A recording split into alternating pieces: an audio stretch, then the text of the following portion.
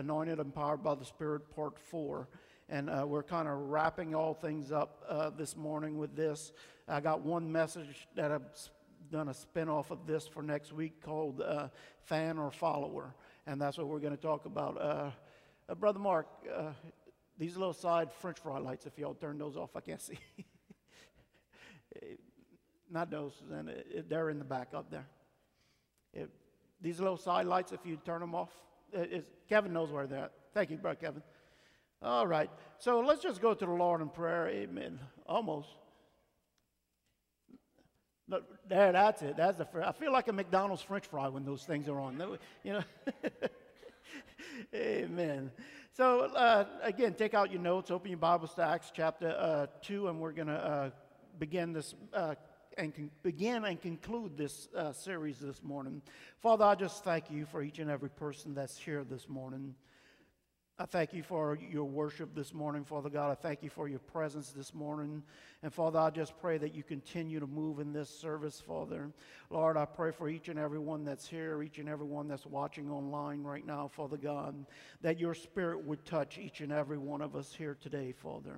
Father, I just pray that you touch our minds, that we're able to comprehend your word today. Give us eyes and ears of the Spirit, that we're able to see and hear the things of the Spirit today. And most of all, Father God, prepare our hearts, Father, so we may know you better, Father. In Jesus' name we pray. And everyone says, amen, amen. So if you get your notes and Bibles ready, we just want to continue this morning. Now, in Zechariah 4:6, which isn't on your paper, I'm going to be going through a few things first before we get caught up trying to tie all these things together. It says, Nathaniel, it'll be at the very top of the script. It says, is it not, and what I want you to focus on, it says, not by might nor by power, but by my Spirit, says the Lord. And did you notice in that song, it says, I'm not enough. It's truth. It always will be truth. It'll never change.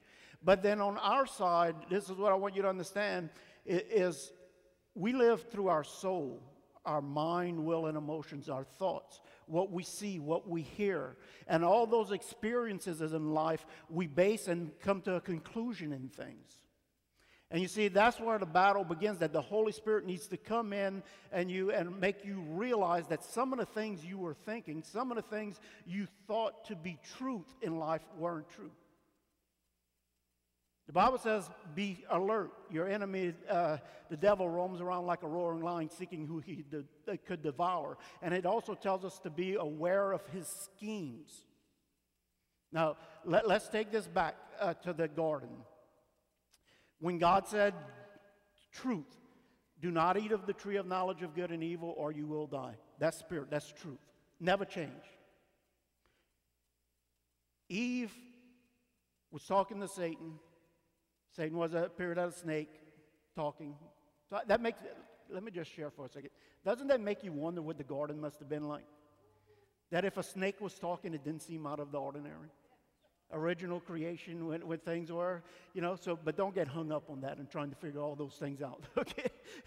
But understand, when Satan came to her, she said, truth, spirit, because it wasn't that they needed to be saved at that time. God created them holy and blameless. She knew, she said, God did say not to eat from that or we will die.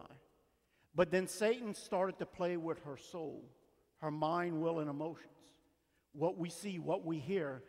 And as he's talking to her, it says, she's seen that the fruit was pleasing to the eye. You see, so he starts coming in on the soulish realm, which makes her believe the soulish realm, that if you eat now, you will be more like God. But the spiritual truth was that if you eat, you will die. And you see, that's where they fell. They went to the soulish realm, mind, will, and emotions, and believed that over the spirit of truth. See, that's why the Holy Spirit comes now to every believer to convict them of sin. So they realize the truth and not believing what they believed. There's so many things going on in the world that people think, why do you have so many different religions and gods? They're looking for the truth. Do you realize that? With all these different religions around the world, do you realize it's that God has placed inside of each and every person that there is they know they have something else, and they're all searching for it. But many are looking in the wrong place. But the Holy Spirit comes to convict the world of sin, and it brings truth. That's what the Spirit does, and that's what we spent those 2 weeks kind of talking about. So we went on from there because it all begins with salvation, right? And then it goes on to what we're going to be talking about in the Acts chapter 2, is that when God, day of Pentecost, when God pours out His Holy Spirit. And I want to show you all these things which we've been talking about, of that how God's Spirit works in our life. And again, I got on the top of your page just the references to these. I couldn't fit everything. I got 8 pages of notes, so I couldn't fit that all on yours. But let's just go with Philippians chapter 2, verses 12 and 13. It should be on the screen up here. Just have a reference on your page. Notice it says this: "Therefore, my dear friends, as you have always obeyed, not only in my presence, but now much more in my absence, continue to work out your salvation." It doesn't say you're not saved and you're gaining points. You are saved, but it says continue to work out. In other words, when you're born again, you're an infant, and you need to learn and grow in your faith. And so it says this. So in other words, salvation is the beginning of new life. It says, but work it out with fear and trembling, because one day you're going to have to give an account to God for the way you lived your life, even as a Christian. He says, continue to work out your salvation with fear and trembling. You see, when you were born again, you could go back to Ephesians 2:10, where it says, for we were created in Christ Jesus to do good works which God prepared for us to do in advance. And we're going to have to give an account to God of why we did or did not do what He prepared and created you to do. Each and every one of us has a different plan for our life. We're in different things. Now, the common thing is to spread the gospel, that each and every one of us are accountable for that. But we see that God has a plan for each and every one of us. And notice what it says in verse 13.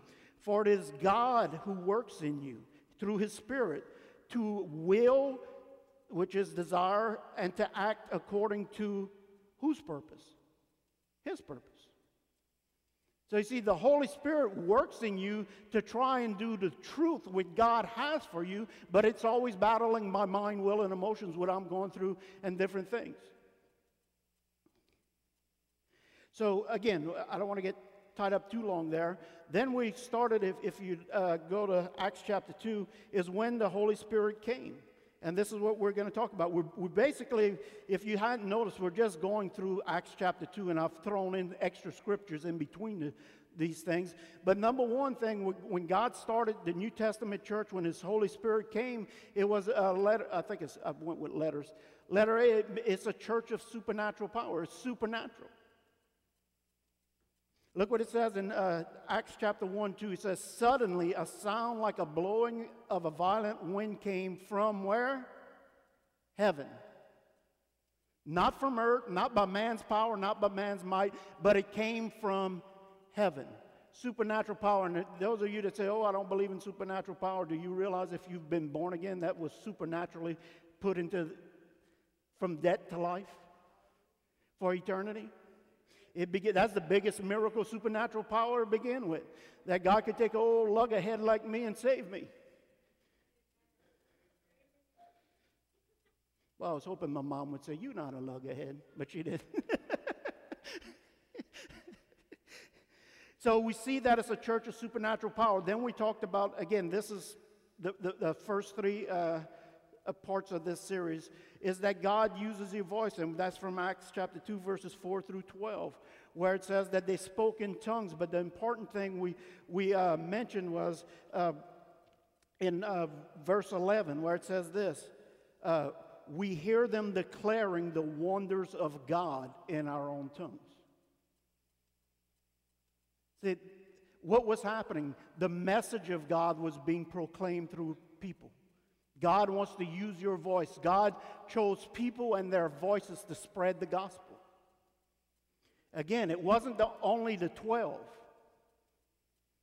You know, some people say, oh, well, that, you know, the call to go into the world and preach the gospel, that was only for the 12. Well, guess what? If they were the only ones that would have done it, you never would have heard of it. Because they've been dead a long time. It's your job too. And then it says this, Acts chapter 2, once they heard the message, and this is kind of where we're going to go on a spinoff next week, is they were amazed, some were perplexed, and they said, what does this mean? And some, however, made fun of them, saying they had too much wine. So we see that some were amazed. It amazed them. What's going on? They were very interested. Some were confused of what was going on because their intellect, they couldn't grasp it. Others were critical, where they said they had too much wine. And then we talked about last week, and we'll see again, that 3,000 became believers. So there were 4 types. There were some that were just, hey, I'm excited. And that's what we're going to talk about. There's lots of fans of Jesus. There's lots of fans of God that get excited. Oh, yeah, oh. But are you a follower of God? See, even the Bible says even the demons believe. That's what I always say. Look, if you believe in God, you qualify for a demon so far, but we need to go past that, right? And then, where are we at? Letter C we went to, that God uses your gifts. That was from Acts chapter 2, verses 14 through 18, where it says sons and daughters, men, women, servants, old men, young men, and all these things, that God's going to use you and use each and every person in their gifts, okay? And I also used Romans 12, 4 and 6 there, where it says, just as each of us has one body with many members, and these members do not all have the same function, so in Christ we who are many form one body. And each member belongs to what? All the others. We have different gifts according to the grace given us. Okay, then last week we talked about, in part 3, was that the New Testament church offers life-changing truth. And this is where we went from Acts chapter 21, Acts chapter 2, verses 21 through right around 30-something. And I said this, and I added in Romans 1, 16 through 17, where Paul says this, I am not ashamed of the gospel, because it is the what? The what? Remember, supernatural power? The gospel is the power of God for salvation of everyone who believes. And then so we see that it said, and everyone who calls upon the name of the Lord will be saved. Then we see that Peter actually begins teaching the gospel. And in verse 22, he talks about that Jesus was who he said he was. He starts explaining to them. He claimed to be the Son of God. He'd done all these miracles. He was who he said he was. Then the second thing was, in verse 23, is that he died on the cross. Verse 24 talks about that God raised them back to life. That this is the gospel he's starting to preach to them. And then we see in verses 26 and 27 that because he was raised back to life, it gives us hope and gladness that we too could be raised to life with him. And then in verse 33, he talks about that he sent his Holy Spirit, what they were witnessing at that moment. And then, number 6 was that we must repent and be baptized. And again, let me read this one because I want you to see what we're talking about. In Acts chapter 2, verse 36, it says, therefore let all Israel be assured of this. God has made this Jesus whom you crucified both Lord and Christ. When the people heard this, they were what? Cut to the heart. That's what the Holy Spirit done. You remember, he had been proclaiming he was the Son of God. None of them believed him, but all of a sudden it cut them to the heart. That was the power of the Holy Spirit reaching their lives, making them realize what was going on. And then it says, again, that they became saved, and all these things, 3,000 were added daily. Then number 7, we talked about last week, is we must live differently from the world.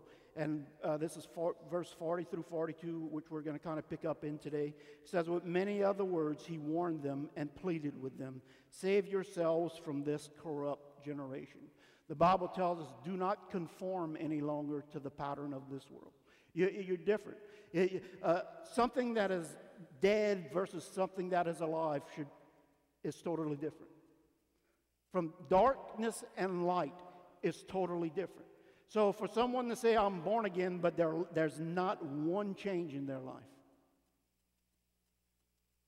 you're fooling yourself. It says, be ye doers of the word and not hearers only, deceiving yourself. So let's look at letter E, the next thing it does. Again, so it says it had a life-changing truth for everyone. But the next thing we're going to see in this, and I just want to use the word unity, that there was one purpose. After this happened, is all one purpose, one body. It was all one here going. So this is new today. So letter E is unity. Now, when we're going to read Acts 41 and 2, chapter 2, verses 41 and 42, you're going to see numbers in parentheses 1, 2, and 3, and also in Matthew 28, 19, and 20. You'll see those in parentheses. I've added that for you, okay, just to make you aware of what happens here. So let's just look again. I'll just start reading in verse 40 and go down to 42. With many other words, he warned them and pleaded with them, save yourselves from this corrupt generation. Okay, he says, those who accepted the message were baptized, and about 3,000 were added to their number that day. They devoted themselves to the apostles' teaching and to the fellowship and to the breaking of bread and to prayer. Now, this is what I want you to notice here. When we look at this thing, those marks, they were doing exactly what Jesus said in Matthew 28, 19, and 20. And so on your page, they're right on top of each other. And notice the things. Jesus says, therefore, go make disciples. What is a disciple? One who believes, a student, a follower. So Jesus says, go make disciples. And guess what? They said, those who accepted the message. Accepting the message means they became a believer, a follower of Christ. So we see what Jesus told them to go out and do actually was taking place on the day of Pentecost right there. And then it says, Jesus told them, make disciples of all nations. And the second thing he says, then you baptize them in the name of the Father, Son, and Holy Spirit. Look back at Acts 2:41. They accepted the message, became disciples. They were baptized.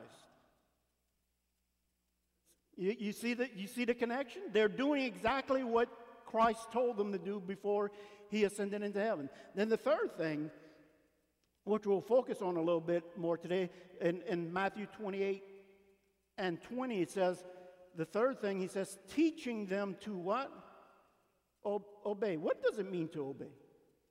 It means to follow, to listen. It is a command. Teaching them to obey everything I have commanded you, and surely I am with you always to what? The very end of the age. Meaning it's going to continue this. But notice what happens in Acts chapter 2, verse 42, where we compare. And the third thing, it says they accepted the message, they were baptized, and it says they devoted themselves to the apostles' teaching and fellowship, to the breaking of bread and to prayer. So that next verse on your page is actually that, and I think I may have left them underlined for you. Okay, it says, Acts chapter 2, verse 42. This is what it says they done.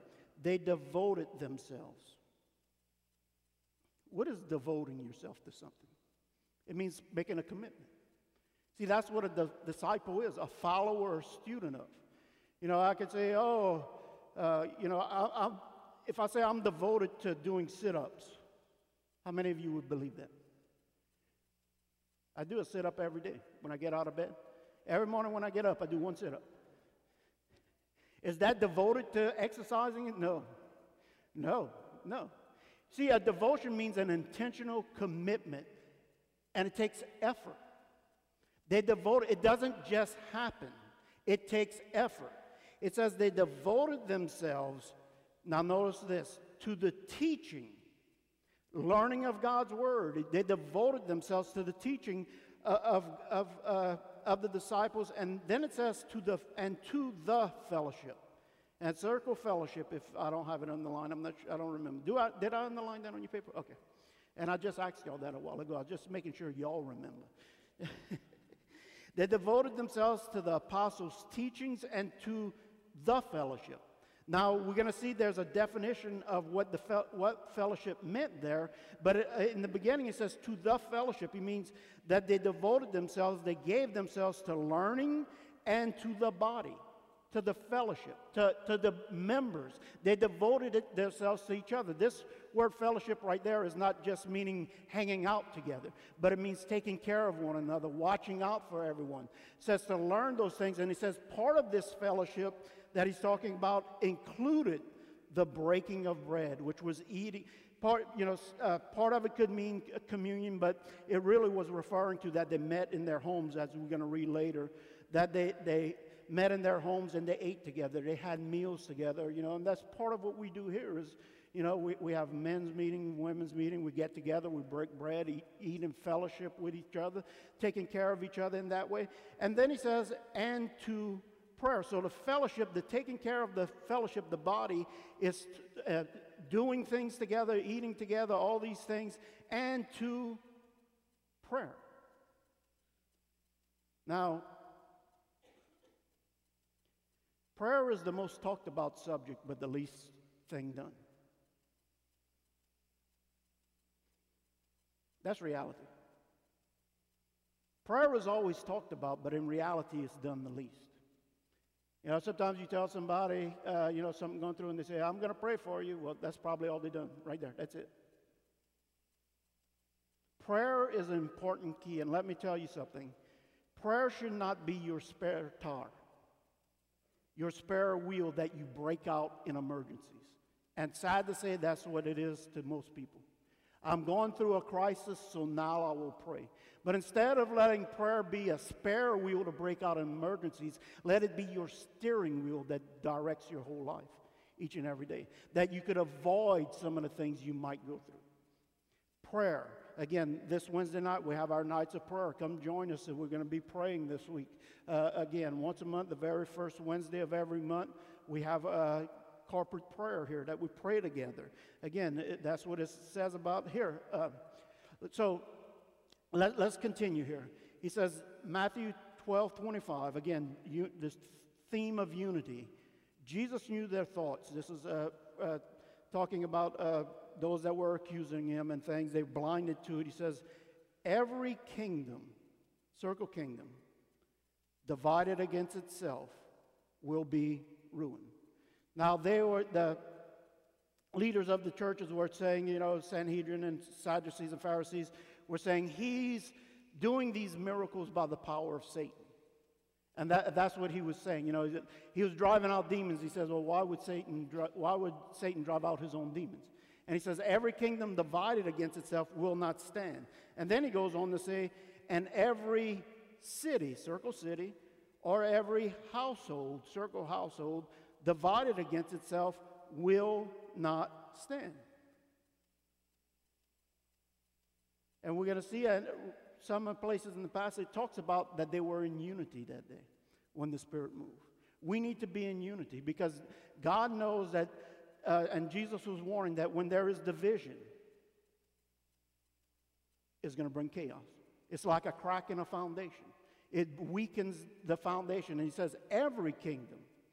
Now, let me share with this. Just because we don't, I would say, agree on something doesn't mean we can't get along. Right? And I was thinking, when he says every kingdom, do you realize that when Jesus was in the garden, he said, not my will, about going to the cross?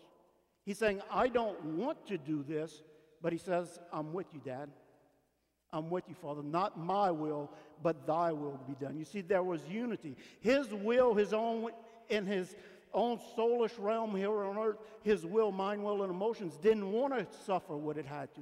But he says, but I'm in unity with you, Dad. I will do what you want me to do. See, if Jesus would have said, no, I'm not, what happened? People wouldn't have been able to be saved. So every kingdom, every city, every household divided against itself will not stand. So guess what? If God wants you to be together in unity, guess what the enemy wants? Division, to break it all up. Look, Hebrews 10, verse 25 says this: let us not give up meeting together, as some are in the habit of doing, but let us encourage one another, and all the more as you see the day approaching.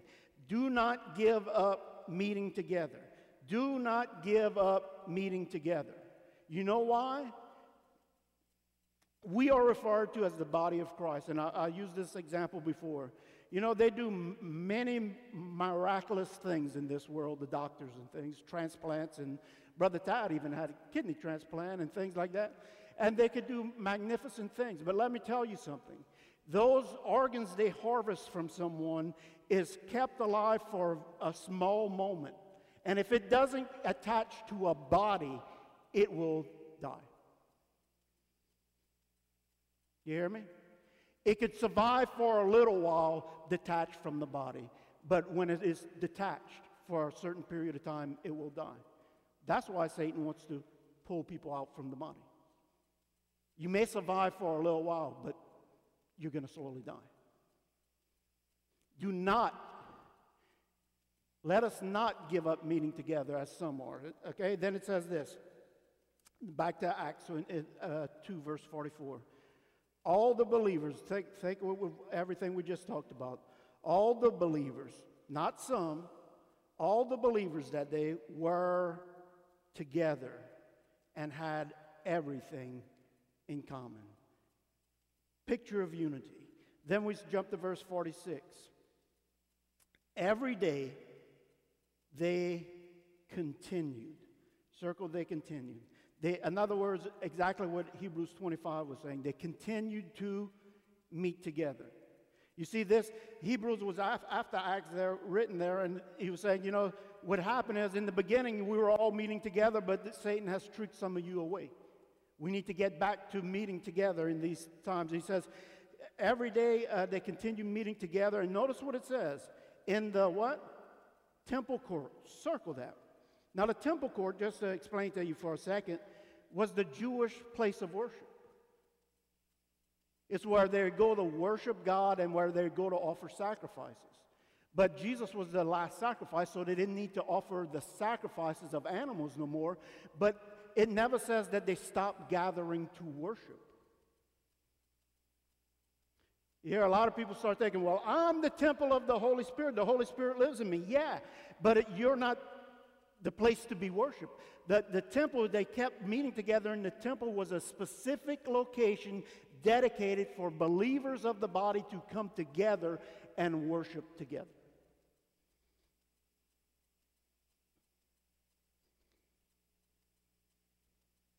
They continued to meet together in the temple courts. Then notice it says, they broke bread in their homes and ate together with glad and sincere hearts, praising God and enjoying the favor of all people, and the Lord added to their number daily who was being saved. We've seen that 3,000 were added, and then you want to see what will grow God's kingdom is what we just went over. A body of believers, and not just this church, his whole being together, that this church isn't in competition with the next church. You know, some pastors see it that way. Oh, I don't want to do anything with them. We're in competition with them. No, we're not. We're in partnership with you. We want to work together to, you know what, if everybody on this body got saved, they'd have to build so many more churches because there's not nearly enough room.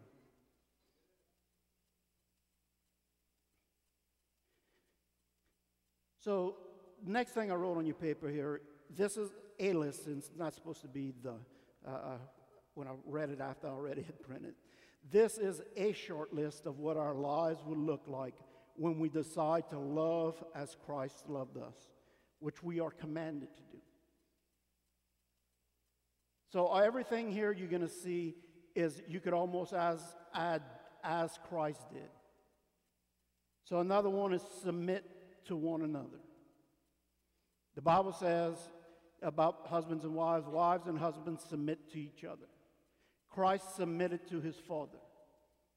So we should submit to each other. Next is forgive one another as Christ forgave you. As he's on that cross and he looks down and people are spitting at him and laughing at him, he says, Father, forgive them, for they know not what they do.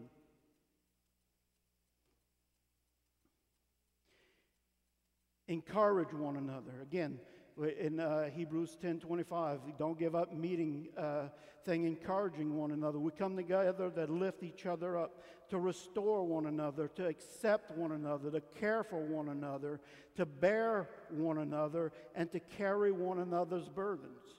Okay, and where it says accept one another and bear one another, it doesn't mean that you accept sin, that you say this sin is okay, but they're still a person. See, if Brother Don would have some sin in his life that I would know about, and I'm just being mean to him and bitter to him, guess what? He's never going to come to the Lord. I'll never bring him. But if he sees I accept him and know, Brother Don, I don't approve of this in your life because God's word says so different. And again, he's not, don't worry about it. But you win him, speak the truth in love, we're commanded to do. Not this, love one another. While we were sinners, Christ died on the cross. Look how much he done for you while you were a sinner.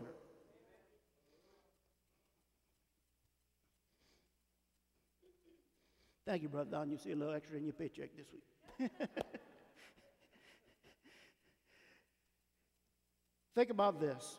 Again, caring for one another. I want you to understand that your relationships are going to be different with each believer. If I'd ask one person to stand up here and try and name everybody, you probably couldn't. I know I can't. I'm terrible with names. But there are levels of relationship. When they met together, if there was 3,000 added that day, surely they didn't all 3,000 meet in that home to break bread that day. Okay, you break up in small groups. And this is what I want you to understand, that Jesus spoke to the multitudes, but he had 12 that he hung around with, mostly.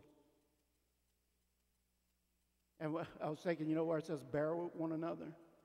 How many of you know that Jesus had to bear with Judas? Right? But then of the 12, Peter, James, and John were closest to him. He took those three to the Mount of Transfiguration when he was transfigured, and he left the other 12 minus 3, 9 behind. But then do you know that there was one out those three? And in the Bible, John writes, the one Jesus loved, that apparently had a closer relationship in some kind of way to John. And let me tell you why I believe this is true, that it wasn't just John saying the one Jesus loved, because when Jesus was hanging on that cross, he looked down and seen his mother, and he assigned her to John to her to take care of her, his closest. He didn't ask the others. You see, so part of your relationship circle, you're going to have those that you just know. They may go to other churches. Those in here you see and you're not quite sure their names and things. But then you're going to have a smaller group that you become friends with, and you're going to have the small group that'll be there for you whatever you go through. Amen?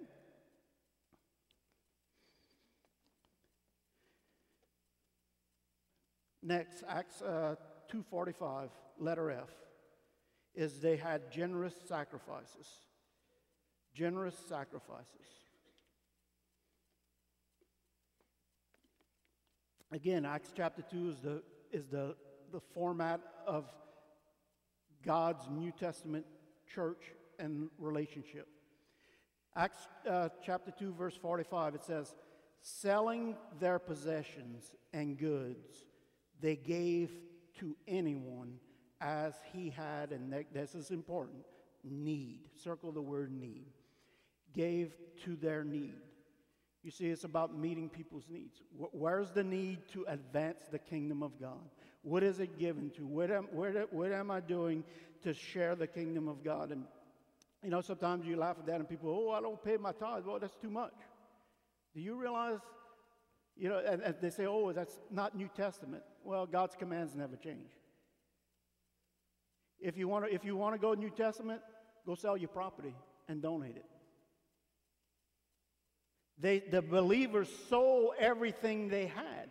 Now, some of them might have been confused. There's different theories of why they done it, that they thought maybe the Lord was coming right back, so what good is it for me to have land?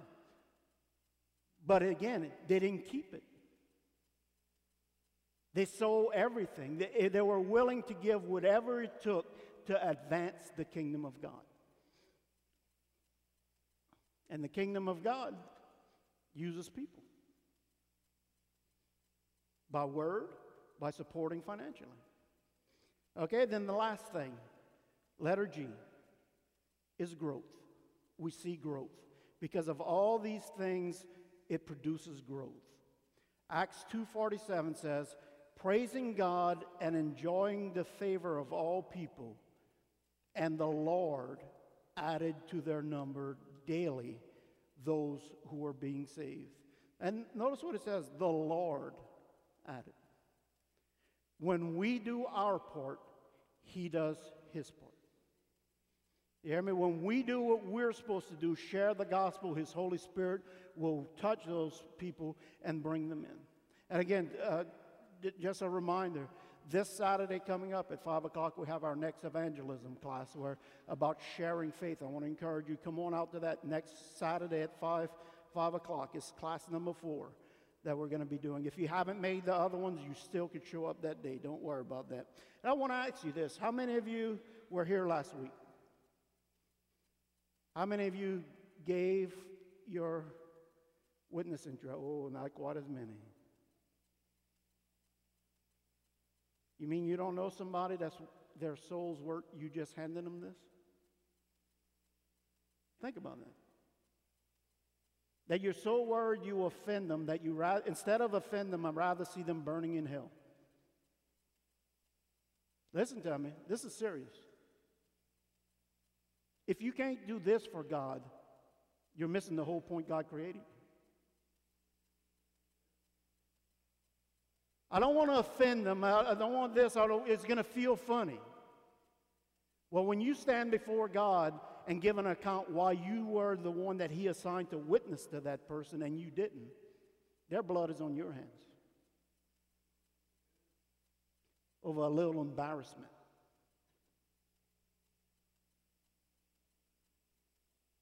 Take it serious. What if where you heard the gospel, that person would have been too shy and wouldn't have shared it with you? Whether it be on TV or live, however you heard the gospel. What if that person would have said, somebody else will do it? You may still be lost today.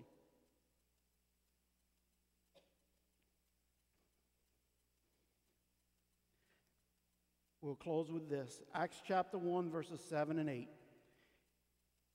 This is where we talk from the very beginning. He said to them, this is Jesus, it is not for you to know the time and dates my Father has sent for him to come back. But he says, you will receive power when the Holy Spirit comes on you, and you will be my witnesses. You will be my witness, not only for the 12, this is for you. You are commanded by Christ to be his witnesses. And now this was their towns and their areas, but he says to Jerusalem and all Judea and Samaria and to the ends of the earth. It includes you. La Rose, Louisiana right now is your Jerusalem. You're in it right now. That's where they were. They were in Jerusalem, and he says to reach where you're at. Wherever you're at, let your light shine. You weren't given the light to put a bucket or a bushel over it and hide.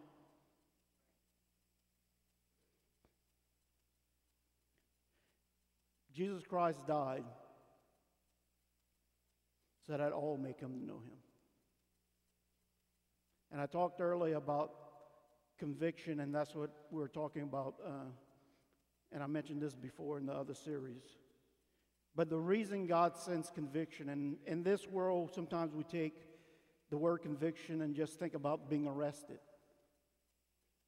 It kind of has a bad thing, but I want you to realize when God brings conviction in your life, it's to make you aware of sin in your life, but it's not to punish you, it's to give you an opportunity to escape punishment. If you never accept him as your personal Savior, you will be convicted and sentenced. But Jesus Christ died on the cross and paid for your sin by his death on the cross. And you stand in a courtroom. God is a righteous judge. And as you stand in front of him, this is what I want to share with you. Just picture a courtroom scene, a righteous judge. A righteous judge will do what the law says. He's not looking for a bribe. He's not looking for a way out. And when you stand before God, unsaved, you realize, and we ask this question. You know, there's so many commands in the Bible that we break all the time that we don't even realize why we need a Savior. Man can't save himself. But we talk just these simple ones. If you ever told one lie in your life, in kindergarten, first grade, or anywhere else, guess what? You're a liar. And the kingdom of God don't have liars, or not permitted. So when I stand before God, if I don't never accepted Jesus Christ, he says, well, look, you lied about a little candy.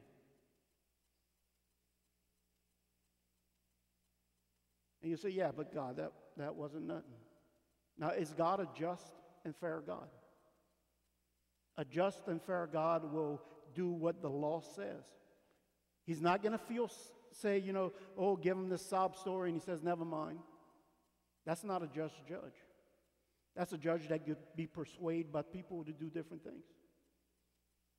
But he'll say, I'm sorry. I've done everything I can throughout your whole life to have you accept the forgiveness of your sins through Jesus Christ. I sent my son to die on a cross, to shed his blood for the forgiveness of your sins. And all you had to do was accept him and live for him. But if you didn't, I'm sorry, it's done. Listen, it's got to be done when you're alive. There's no purgatory. That's not biblical. You can't pray anybody in to heaven. It's a decision you make here on earth in this lifetime. So what I want to ask is everyone just to bow your head right now. And if you've never accepted the Lord as your personal Savior, I just want to give you that opportunity here today. I'd ask you all just to say this simple prayer. And all we're doing is admitting and realizing that we fall short of the glory of God. The Bible says that all have sinned and fall short of the glory of God. That's not minimizing sin. It's just making us realize that none of us are good enough. None of us have made it.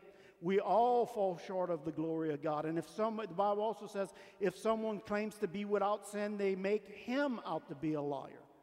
In other words, that if you claim you're without sin, that you're calling God a liar for saying you have sin.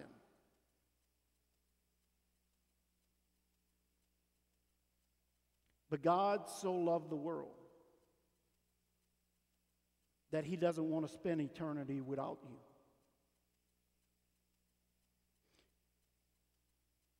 That God took on human flesh, appeared as Jesus Christ on the earth, and went up on that cross and died for you to offer you a way out.